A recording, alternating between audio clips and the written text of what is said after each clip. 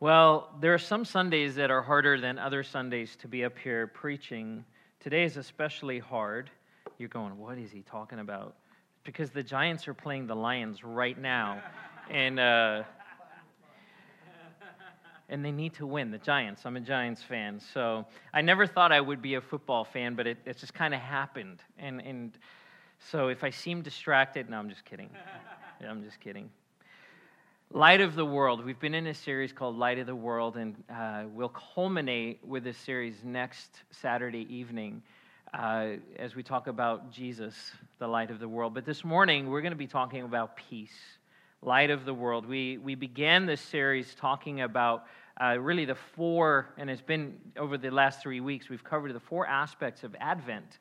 In fact, we have an Advent candle, and each week we've had someone come up and read Scripture, light one of the candles, and then pray for us.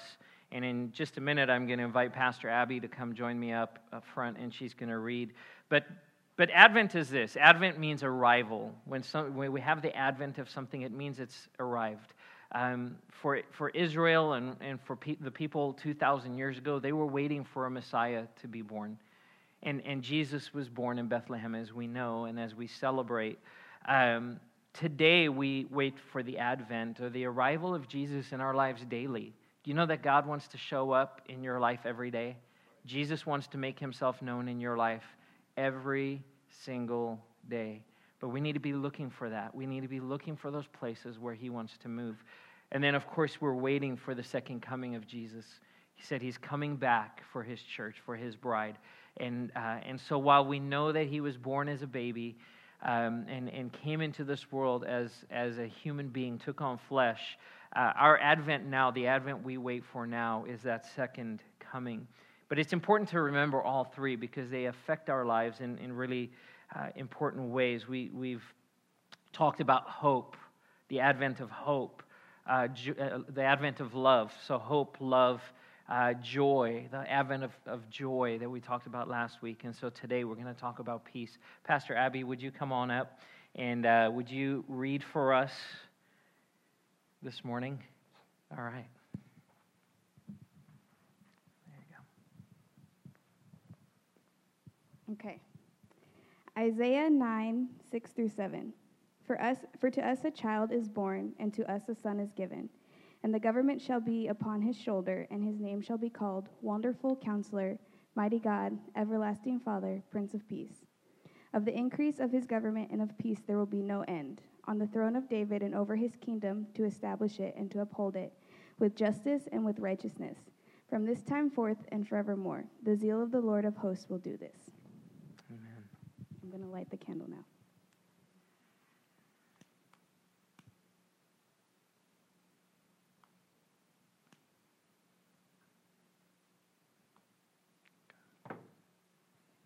Okay, we're going to pray. Dear Lord, thank you for sending your Son to us and to be peace for us, God, to be so much more than just peace, but we're focusing on the peace right now, God, and in this hectic time of travel and wrapping presents and family and everything that comes with families, and that we remember your peace on that night when you were born, when your Son Jesus was born, and in that manger, and just how peaceful it was, and then the great gift that was there. And we pray that your peace will be in all of our hearts, and that it will resonate to those around us and our friends and our families. We'll feel your peace in this season and in every season to come, God, that you're in the midst of all of that, and that you give us your peace. In Jesus' name, amen. Amen. Amen. Thank you, Abby. All right, I'll give her a hand. Thank you. The light of the world. And so we light these candles. We know that if you're in a dark room and you light one candle, it might not blind you, it might not be super bright, but it will bring light to the room, right? You ever been in a place where the power's gone out and you had to light a candle and you're so thankful for that bit of light, just a bit of light can make all the difference. We've talked about light and the fact that Jesus is the light of the world, and referencing the fact that light is one of the most used metaphors in Scripture, painting a picture of who God is. Why light? Because we get light. We understand light. We understand darkness from a young age, right? We know dark and light. We're afraid of the dark. That's why we put night lights in our kids' rooms. Or maybe you still have one. But we know that light is there's safety and security. Physically and scientifically, we look at the light spectrum and the fact that light can do everything from illuminate to bring heat to cooking our food in a microwave oven. That's light waves that are being moving around inside of that machine to bring energy and heat. Spiritually, the pictures of good and evil, and how they're contrasted. By the way, Star Wars Rogue One was amazing. I don't know, anyone seen the movie yet? All right, you guys are awesome. Gavin and I went opening night, and it was incredible. It was so good to see. And so Star Wars has been one of those, we see the light versus the dark, right? And it's this cosmic battle, the good versus the evil. We understand mentally and even emotionally that light is a reference to safety and security, or the light bulb going off. I get something, I understand it, so the light bulb goes off. And then even morally in our world, that light versus the dark, representing the moral versus the immoral, the just versus the unjust, and love versus hate.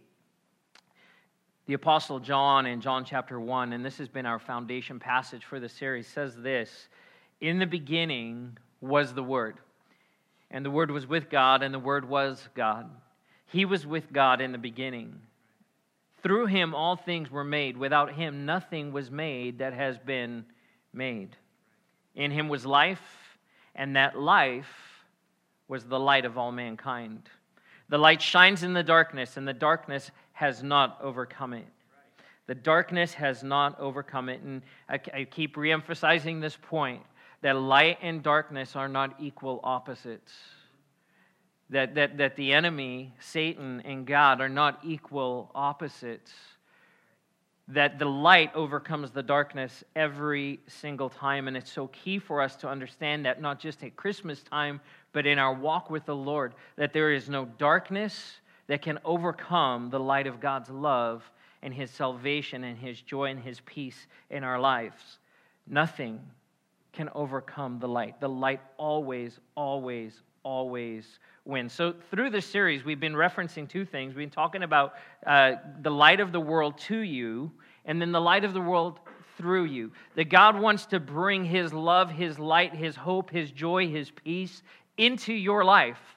Very personal, right? It's very personal. It's to you personally, but then also through you. That you are designed and fashioned to be a conduit of His love, His hope, His joy, His peace to the world. So let's talk about peace this morning.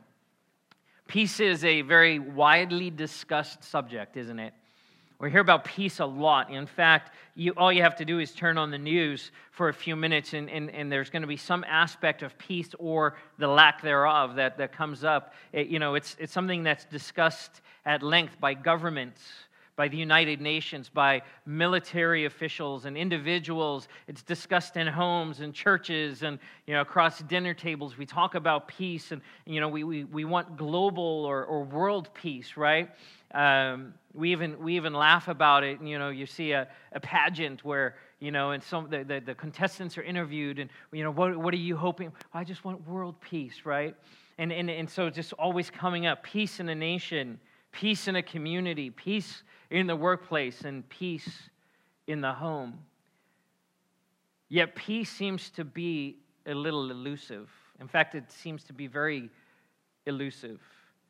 As much as we talk about peace and discuss peace and pray for peace, we have war, we have strife, enmity, conflict, and division.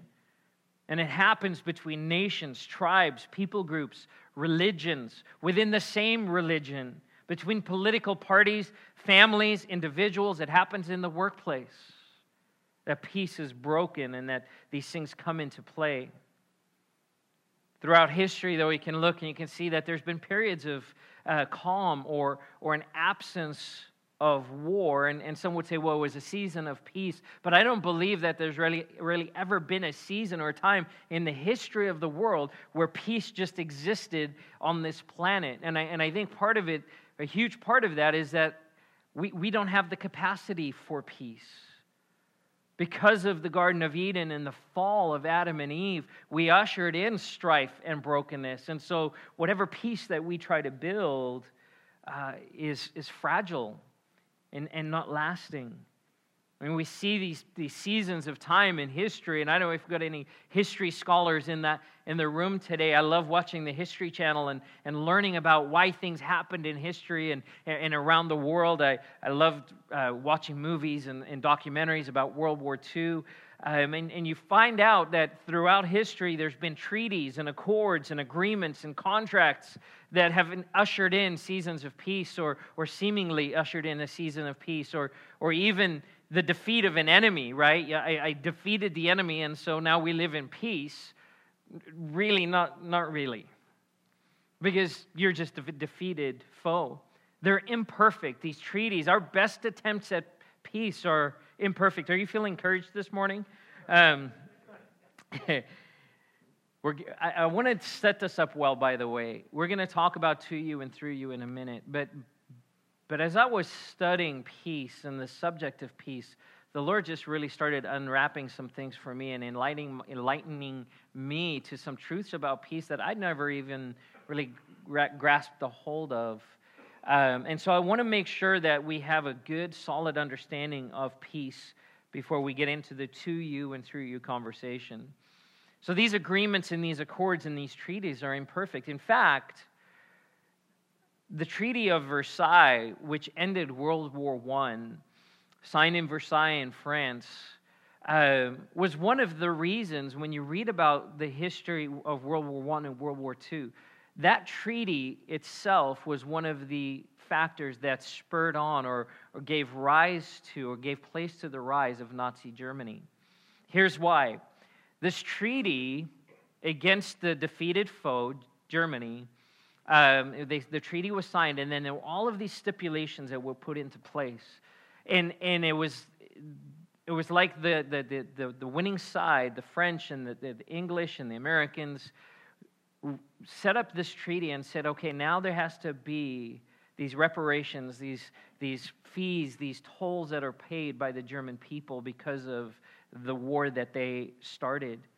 And you know, you ever been in an argument and you win, and then you kind of want to make that person know that you won, and you kind of make them pay a little bit?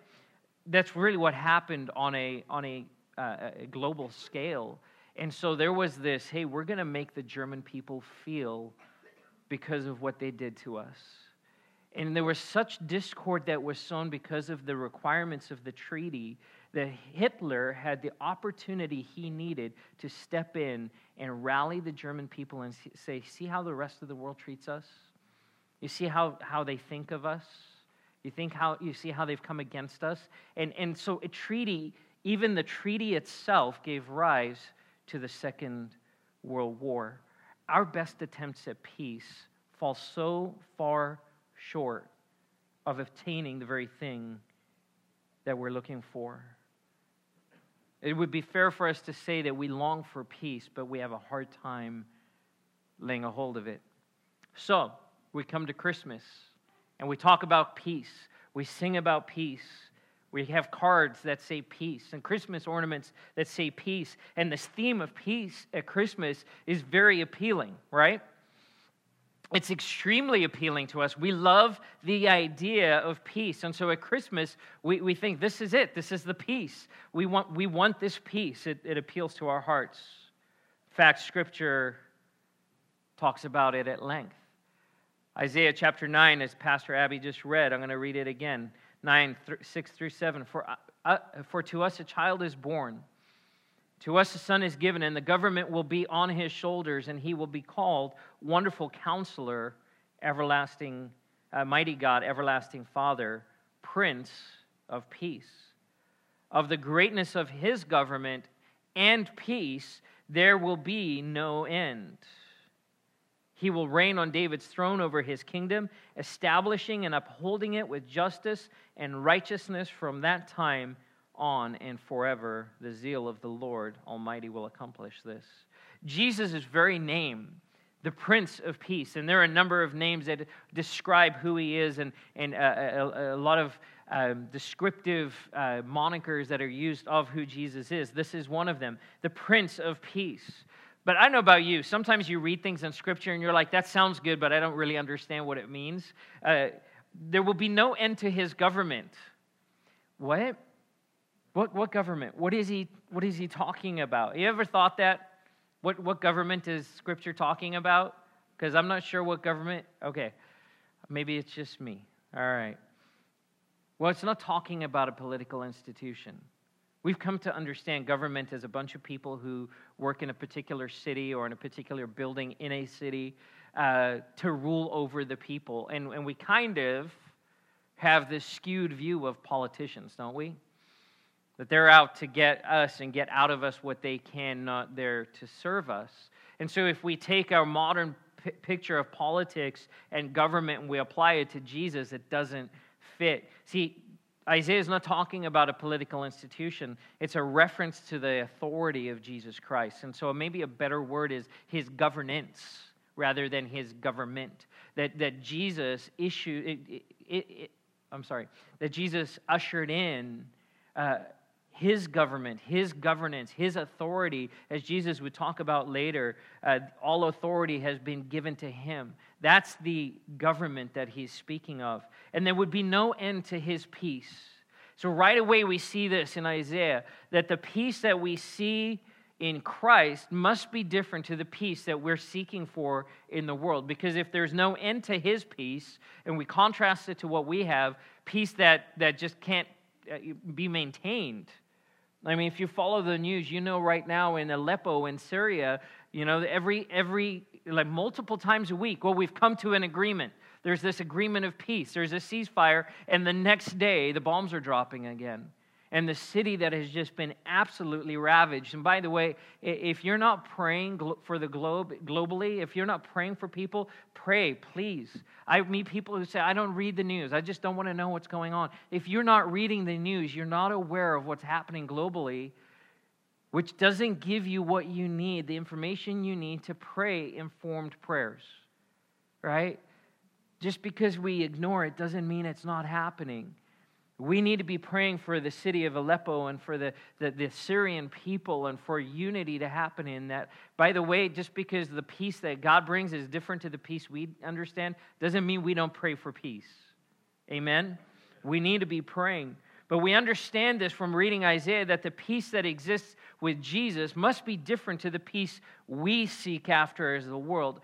If it weren't different, then we would have peace. But we just don't seem to be able to lay a hold of it. Luke chapter 2, 13 through 14. Suddenly a great company of the heavenly host appeared with the angel, praising God and saying, Glory to God in the highest, and on earth peace, or peace on earth, to those on whom his favor rests. So there's this peace that exists in heaven that Jesus ushered in and brought to earth with him. There's a peace that's a part of the reality of who God is. He said, I want to bring this peace to earth. Peace on earth, or on earth peace to those on whom his favor rests. And so prior to Jesus coming, we can infer from this that peace didn't exist in the world, at least the way that God wanted it to. And then Isaiah 53, again, the prophet Isaiah says this in verse 4 through 5. Surely he took up our pain and bore our suffering, yet we considered him punished by God, stricken by him and afflicted. But he was pierced for our transgressions. He was crushed for our iniquities. The punishment that brought us peace was on him, and by his wounds we are healed. Jesus is the author and the initiator of peace in our lives. Because of what he did, we have peace. So what is this peace? What is this peace that Isaiah talks about, that Jesus references, that appears all throughout Scripture? Do we understand it correctly? Well, my hope this morning is that we would leave today going, I understand a little bit more of what biblical peace looks like. So the word peace we find throughout Scripture, Old Testament and New Testament. In fact, it's one of the only terms that appears in every book in the New Testament. It appears in every single book in the New Testament. In the Hebrew, I'm going to give you the Hebrew and Greek words, and there'll be, at least the Hebrew word is one that you'll be familiar with. This major theme of Scripture. Hebrew, the word in the Old Testament for peace is shalom. Shalom. It's the greeting that's used by Jewish people. Shalom. When they greet each other, peace. When someone's leaving, they say shalom, peace, or peace be with you. In Hebrew, it's defined as this, as well-being, stability, harmonious or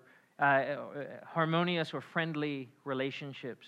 It's just a state of well-being. When there is shalom in your life, there's peace in your life, it means that you're being provided for, you're being cared for, you're living at one with those around you. And God's desire was that Israel would be a nation of peace, that would be a reflection of God's love, His peace, a prophetic witness in the world of the peace, the shalom of God in the world. In the Greek, though, the definition of the word, the Greek word for peace in the New Testament is the word eirene. Eirene. And for the Greeks, the word peace was really just an absence of war. Peace just was this connotation of we're just not fighting. And it was this absence of war, the absence of conflict or hostility. And so we see this both this contrast of being at one with each other, and then on the other side, just not fighting. And so for Jesus, and in the context that we read the New Testament, knowing this, that it was written in Greek, yet you have a culture that was a Jewish culture speaking a foreign language, or language, rather the language that was translated into and then out of into our English, doesn't fully capture the essence of what God's heart was. See, because we see in the Old Testament this idea of well-being and harmonious and friendly relationships and being content. And sometimes it doesn't carry over, but really God's desire and His heart for us is that we would experience peace as He would want us to experience, not just the absence of war. See, in Jesus' time, as He would speak about peace and refer to Himself as peace, we need to know that the context and what was happening in that world, in that area at the time, was this, that the Romans had conquered Israel. They were an occupying nation. Israel had been defeated, and as much of the world at that time as the Roman Empire had spread, and they had come under what became known as the Pax Romana. The Pax Romana, a period from 27 BC to 180 AD, where the Roman Empire basically covered that part of the world, the Mediterranean, and all around North Africa and into Asia, Western Asia. And if you were under a Roman authority, if they had conquered your nation, they ushered in this Pax Romana, this Roman peace. And the way that it functioned was this, that the nations who were conquered by Rome were afforded the protection of Rome. And while you were a foreign nation and you were a conquered nation, because you now came under Pax Romana, you were covered, you were protected. In the case of Israel, though, it was an unsettled peace. It was peace, but not really peace. They continued to worship in the temple. In fact, there was a Roman representative, Pilate, as we would read about later on when Jesus is crucified, who was the representative of Rome, and there would be soldiers who would be there to make sure there were no rebellions and keep the people under check. But beyond that, the local government, the local religion continued to move forward. In fact, the system under Rome was kind of brilliant because they allowed the people enough freedom to think that everything was okay. but it was an unsettled peace. And so for the Jewish people living under this peaceful reign of Rome, they were reading Scripture and knowing there was a Messiah coming. In fact, in their synagogues, they would have read the prophecies of Isaiah. They would have read the very same verses that we read out of the book of Isaiah, knowing that one day that Jesus, the Messiah, but they didn't call him Jesus, but that the Messiah would come and he would usher in this new season, and of his government there would be no end. Now, if you're an occupied nation, there's a foreign nation that's come and defeated you, and you read that, will your heart be encouraged? Absolutely. I can't wait for that government. They would have read it just the way we did. What government is that? Well, whatever it is, it's going to be better than what we have right now. I want that government. And so they're waiting for this peace to come. But it's not the same peace. It's not the same peace. Consider what Jesus says then in John 14:27. He says this to the disciples, "Peace I leave with you. My peace I give you. I do not give to you as the world gives.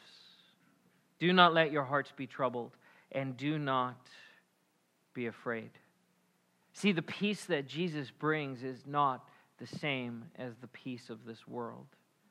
Comparing one political system to another, one structure of government to another, one strategy for peace to another, coming up with the best ideas that we can. Jesus' idea of peace was very different. And not only that, the peace that God gives cannot be secured by human effort. It could not be just kind of muscled into. Peace is really only the result of covenant relationship with God. Peace is the result of covenant relationship with God. We see this all throughout Scripture. I'll mention these real quickly. Starting in the Old Testament in Genesis, the Adamic covenant, the covenant made with Adam in the garden, which Adam and Eve broke. The Noahic covenant, which he made with Noah at the flood. After the flood, he says, "I will never do this again. I'll never do something where I'll wipe out all of mankind again." And so there's a covenant that is established, a covenant of peace between God and man. The Abrahamic covenant, a covenant that God makes with Abraham and says, I will multiply you and you will become the father of many nations, and I will bring prosperity to you. The Mosaic covenant, after Israel comes out of Egypt and God makes a covenant with these people and he says, I'll be your God and you'll be my people, and if you read in Deuteronomy and Exodus and Leviticus, he establishes the conditions of the covenant, saying, if you'll do these things, if you'll follow my laws and follow my decrees, I will bring peace to you. I will be a God of peace to you. But if you walk in disobedience, that there will be destruction. And when we read Scripture, we realize that the people in the Old Testament, the people in Israel, didn't do the things that God did, and so they broke the covenant of peace. There's a priestly covenant that is made. God makes a covenant with the priests. It says that they would always be in that place where they're making intercession between God and man. And that's why we reference Jesus as our great high priest, that in the same order of that covenant, he now stands in our place, in our stead before God, making intercession for us. The Davidic covenant, God makes a covenant with David, and he says, of your throne there will be no end. There will always be a king sitting on the throne in the line of David, and that speaks to Jesus, who would be born out of the line of David, and he now sits enthroned as king forever. And then the new covenant in the New Testament, when Jesus would come and with his own blood establish a covenant for us that would usher in peace. And so we see this through covenant relationship with God, we can have peace. God is the source of our peace. Why? Because it's who he is. It's an aspect of his nature and his character. He is a peaceful God. He is a loving God. And he wants that peace in our lives. for that peace to rule, to reign, to take up residence in who we are. And here's what I love about God. He doesn't change. He doesn't change. And because He doesn't change, we have this result found in Romans chapter 8, 38 and 39. Paul says this, I am convinced that neither death nor life, neither angels or demons, neither the present nor the future, nor any powers, neither height nor depth, nor anything else in all creation will be able to separate us from the love of God that is in Christ Jesus, our Lord. Nothing. That nothing can separate us from God's love. That nothing can separate us from who He is. Nothing can separate us from His peace. Why? Because He initiated and brought that peace through Jesus' birth, His life, His death, and His resurrection. And He establishes a new covenant for us in His blood that allows us to be at peace. So what is that peace? So let's talk about peace to you and peace through you. The light that brings God's peace to you. The light that brings God's peace to you. Before Jesus, we were enemies of God. You might not have felt it. You're going to think, oh, I'm an enemy of God. But before Jesus Christ, before His birth, His life, His ministry, His death, His resurrection, we were enemies of God. And there was no other option. Even for Israel, with the sacrificial system and the priests making intercession, they had to constantly, over and over and over, make sacrifice because they were enemies of God. Because of sin and brokenness and the fall, there was no peace between God and man. It's said that we were at enmity with God. And not that He hated us, He loved us, but because of sin, He could not embrace us the way that He wanted to embrace us. That there could not be that fully restored relationship. There couldn't be the peace that God desired even when we didn't desire it. There couldn't be the peace that God desired even when we didn't desire it. And so Jesus came. Jesus made a way. Jesus brought peace to us because we couldn't bring it in ourselves. We have peace with God. You are no longer an enemy of God. When you receive Jesus as your Lord, as your Savior, and you invite Him to take up rule and reign in your life, you are reconciled to God. You are made one with Him. You are at peace. You are no longer an enemy. And not only that, you're no longer just an enemy. You are now a son and a daughter of the Most High. Romans chapter 5, verse 1 and 2 says this, therefore, since we have been justified through faith, we have peace with God through our Lord Jesus Christ, through whom we have gained access by faith into this grace in which we now stand, and we boast in the hope of the glory of God. See, before Jesus, I stood right here in my sin, in opposition to God. My heart and my mind were opposed to God, to the things of God, to the law of God, to the rule of God, in the same way that the Israelites were given the law and then continually just broke the law. I was no different, and neither were you. That there was no peace between me and God. And there couldn't be until I came to a place where I said yes to Jesus, and He ushered in peace. That He brought His peace. I love when I'm talking to people who just gave their lives to Jesus for the first time, and they get a taste of this peace for the first time in their lives. And you can't even describe it. And there's this excitement that just is bubbling over. I don't know what it is. There's something, I just feel it on my insides, and my mind and my thinking is different. We can't make sense of it, but it's peace with God. And it's good. It's awesome. We're no longer enemies. We have been reconciled. Jesus came that we would have peace with God. That we would be reconciled once and for all to our Creator, to our Heavenly Father. But he doesn't stop there. He goes further. Not only does he bring us peace, he says that he then keeps us in peace. We are kept in peace. My kids love Legos. I saw a funny video yesterday online. It was actually a parent training treadmill. And there's a guy running on a treadmill barefoot, and someone's got a bucket of Legos and is dumping it onto the front of the treadmill, and they're like running over all the Legos. But there's two kinds of Lego people in the world. They're the people who never read the instructions and never actually build the thing that came in the box. And then the people who do it right. That's right. I was the every piece in its place, make it exactly the way it was made to be kid. Micah, my oldest son, was the same way. In fact, all my kids really enjoy doing that, but then after that, it's all bets off. The other three are like, all right, we had our fun with it, now let's pull it apart and see what we can come up with.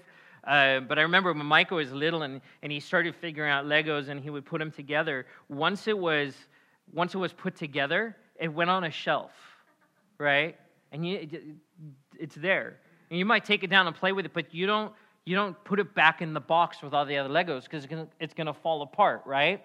And so you put it in a place where it's going to be kept safe.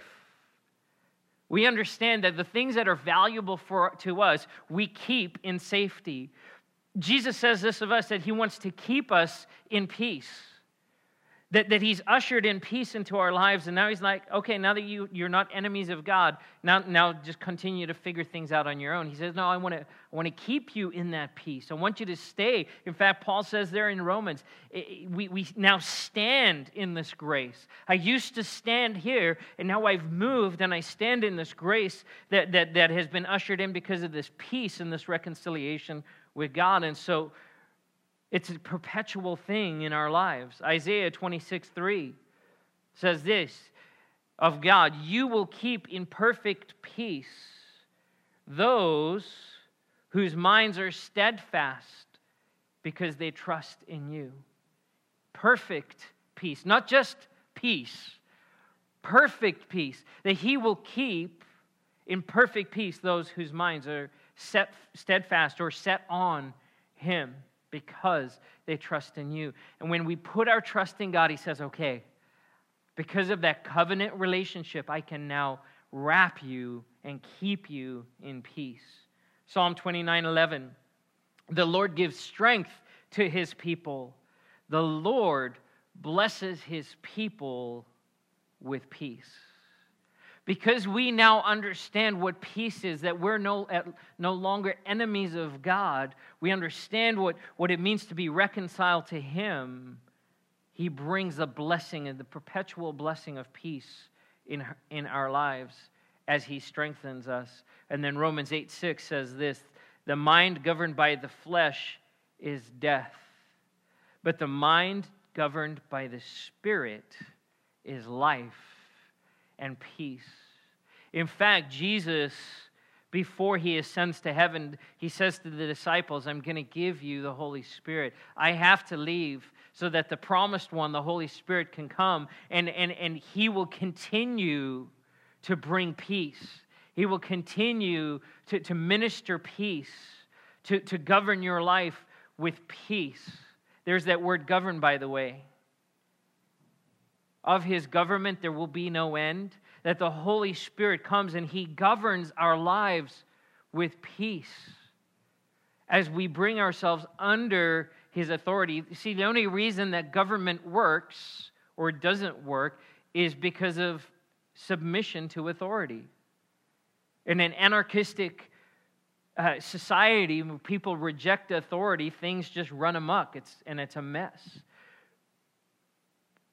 Cultures and societies that seem to work better are the ones where people submit themselves to authority and to the rule of law. What's a principle that we see in Scripture and a principle that we derive from God, and while we kind of mess it up, we don't do it as well as God does. We understand this, that when we are under the authority of God, when we're under the authority of the Holy Spirit, that he brings governance to our minds and to our lives, which results in peace for us. And so he brings us peace, and he makes this wholeness. He gets rid of the hostility between us and God, and he ushers in peace. But then he keeps us in that place of peace. This is God's peace to you, a blessing to you, an encouragement to you. I like peace. I want more peace in my life. But then peace through you as well. Peace through you. As with all of these, with hope, love, and joy, it wasn't just that God wanted to bless you, but he wanted you to be a blessing.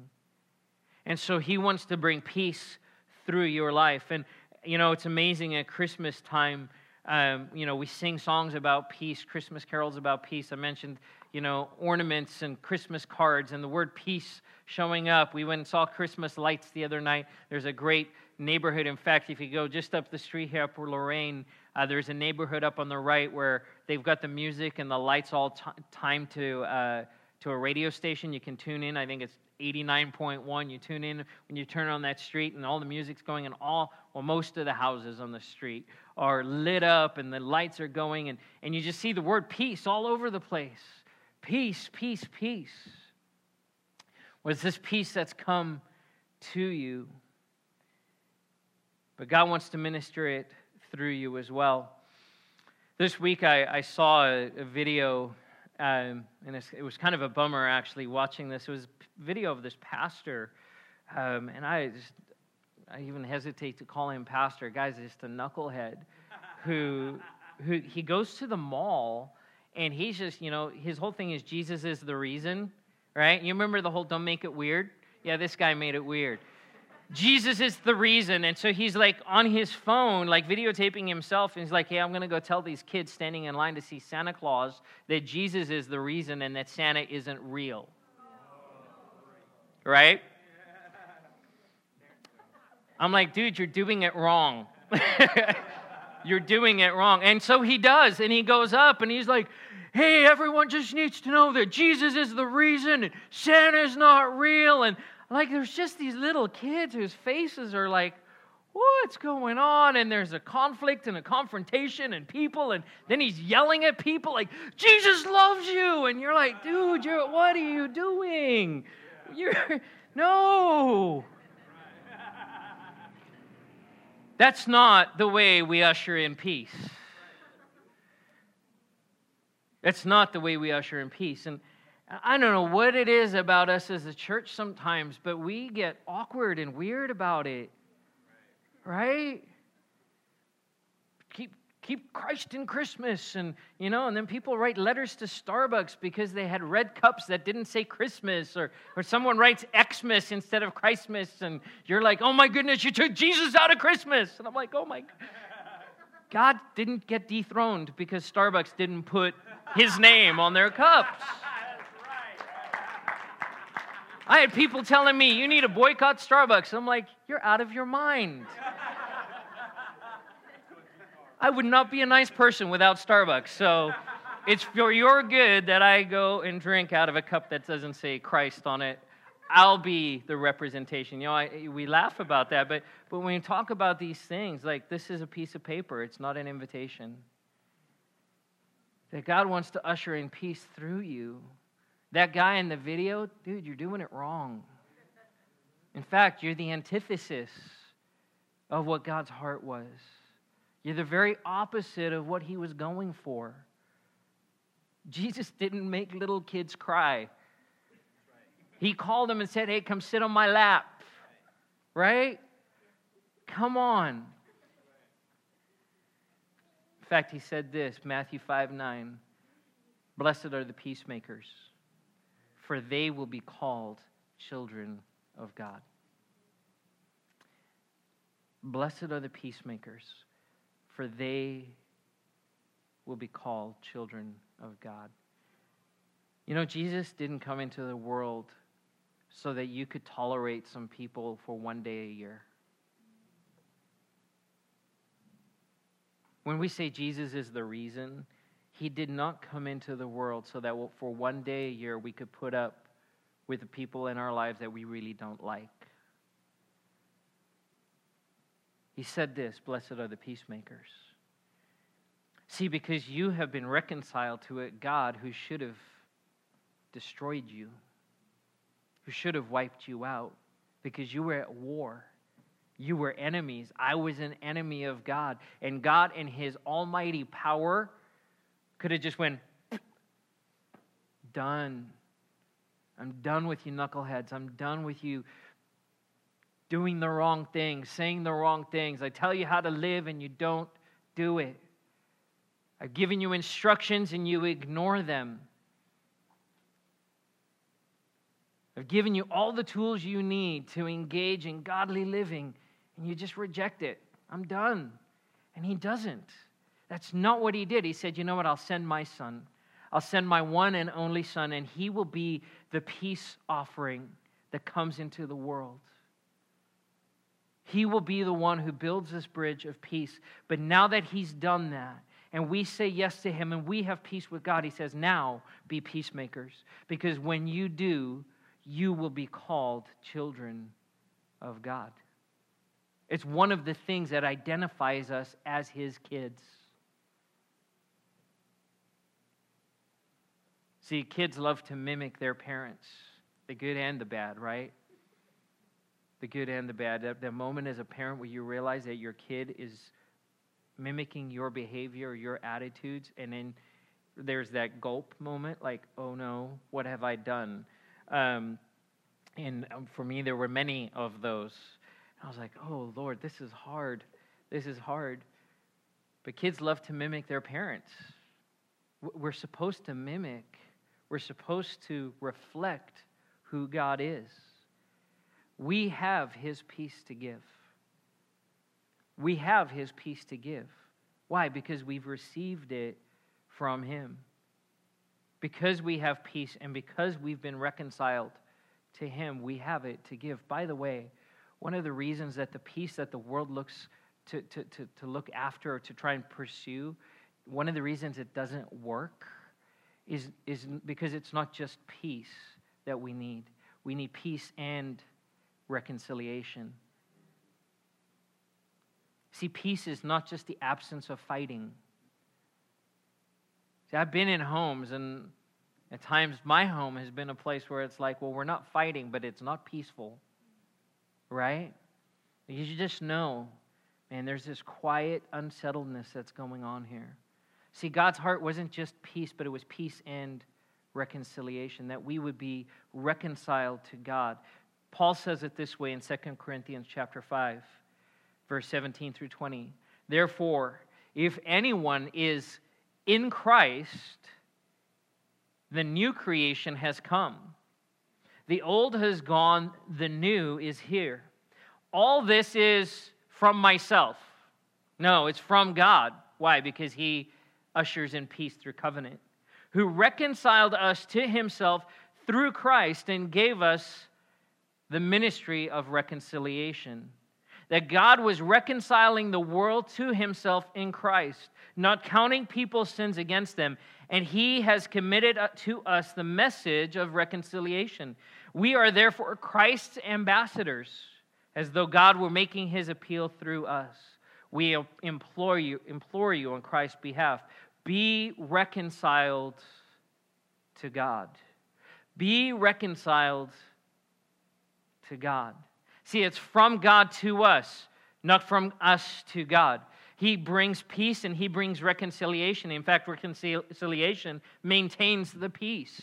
It's what keeps us in peace. The fact that we are reconciled, that relationship is restored to what it was supposed to be, even going back to Genesis where God says, I want to walk with you.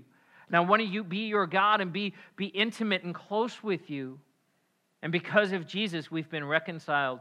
But I love, He says that He gives us, He gives you this ministry of reconciliation. That's awesome. See, He didn't count our sins against us. He didn't condemn us. And because of that, He's committed to us this message of reconciliation. Why? Because you own it. Right? When you've been forgiven, Jesus gave that picture. Who's going to forgive more? the person who's been forgiven a lot. So when we've been reconciled and we've received reconciliation, we own it, which means it's ours to give. He goes on to say, we are Christ's ambassadors. We are Christ's ambassadors. So in a modern sense, why do ambassadors exist? And why do we have embassies in other nations? And there's all kinds of periphery reasons. You can go and apply for a passport if you're traveling. It's a safe haven. But the primary reason that embassies exist in other countries and we send ambassadors to those countries is this: to keep peace. It's to keep peace. And so that ambassador is an envoy of that government. So if we send an ambassador to a nation from our country, they're an envoy of the U.S. government. They're a representative of our nation who are in that place to make sure that peace is maintained. What happens when two nations go to war? One of the first things that happens is they send all the ambassadors and all of the diplomatic staff home. You can't stay here anymore because there's no peace. We are Christ's ambassadors. We are envoys of peace to a world that is at war with God. That there are people in your life who do not know Jesus, who've not given their lives to Him, who've brought their lives under His governance, His rule, and therefore have not received the peace and reconciliation that comes by Christ. And as ambassadors of that peace, you get to show that to the world. When I go to Nairobi, the U.S. Embassy complex is pretty big in Nairobi, and it services a number of nations in the neighboring areas, but it's quite a huge complex. But you can't miss it. You can't miss it. And when the diplomats leave, and especially if the ambassador, I've never seen the ambassador, but I've seen in other nations where the ambassador would leave the embassy, there's an envoy, there's a like a little entourage that travels, right? And you sometimes even see the car with the little flag on the hood, and you're like, oh, that's not just some other, some person who lives here. That must be an ambassador, right? Because they're there as representatives of another nations. You know who they are. They stand out. As ambassadors for Christ, we're actually supposed to stand out. As ambassadors and sons and daughters of God, we're supposed to make our presence known in the world. Not in a way that's boastful, say, hey, I'm a Christian. That's me, right? Or like that guy in the video. Like, no, that's inflammatory. That's not being an ambassador. That's picking a fight. We're supposed to stand out in a good way. I know this. When I take teams overseas, I always want to know where the U.S. Embassy is because there's safety there. There's covering. That the peace that we enjoy in this nation, I know, whether it's in Haiti or in Kenya or whatever nation of the world, I know as a U.S. citizen, when I go to that embassy, that I'm going to be afforded the protection, the governance of my home country. That as ambassadors, we need to bring that peace into the world with us. You know what I didn't realize, though, before this, studying for this series, was this. This is an embassy right here. We're in an embassy. We're ambassadors, and this is an embassy. Now, the work of the ambassador isn't just done in the embassy. A good ambassador gets out into the community and builds relationship and ushers in not just peace, but trade agreements and unity with other nations, goes and meets the government officials and the people in that nation where they are, doesn't just wait for them to come to him or her. The embassy is an important place, but the work really happens outside. I thought, God's picture here is so good for us. We are Christ's ambassadors, and we get to come to this place and be equipped and trained and built up and encouraged and talk to each other. But we're not ambassadors to each other. You can't be an ambassador to someone who's from the same country, right? You getting the picture? I can't be an ambassador to someone who has the same citizenship. We're just fellow citizens. I'm only an ambassador when I go to the people who are not from the same place that I'm from. See, as ambassadors, we're not ambassadors of the United States of America. We're ambassadors of Christ, of His kingdom, and we need to go into the world and be ambassadors and bring peace to a world that is lacking peace. Not just the cessation or the ending of hostility or war, but to introduce people to Jesus. To tell them about the fact that they can be reconciled to God. That baby born 2,000 years ago, laid in a manger, is the one who came so that they could have peace beyond what they could understand. The peace of God would rule in our lives and in our hearts. The peace that's beyond our comprehension. We have it to give. We are ambassadors. And so we are both the recipients and those, the conduit through which peace must flow. So we have 7 days to Christmas. Maybe some of you have got some last-minute shopping to do. Maybe you'll find yourself in a crowded store this week and in a mall. Ask yourself, am I being an ambassador? Is the peace of God shining through my life right now? I even had this picture the other day as I was preparing and thinking about my car with having a little flag on the hood, right? Because who knows that driving sometimes peace goes out the window. And I was like, I just get a picture. There's a little Christian flag on my hood going, I'm a part of this kingdom that needs to be peaceful. That I'm an ambassador. You're an ambassador. So let me ask you this morning as we close. Where do you need God's peace in your life? Not as the world gives, but as only God can bring. Christmas is a great time of the year, but for so many, it's a difficult time of the year. God wants to minister His peace first in your life, but He also wants to bring peace between family members, peace in your home, peace in your workplace. He wants to minister that peace to you. And as He does, to give you the opportunity to be peacemakers. Maybe you're already tense or stressed about Christmas Day or Christmas Eve or the people you're going to have to see. Would you allow God to do work in your heart? Ask Him, Lord, would you make me a peacemaker?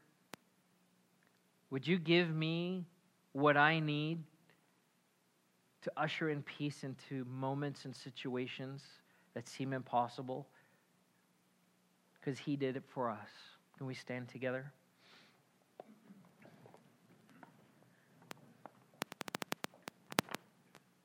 Blessed are the peacemakers, for they will be called children of God.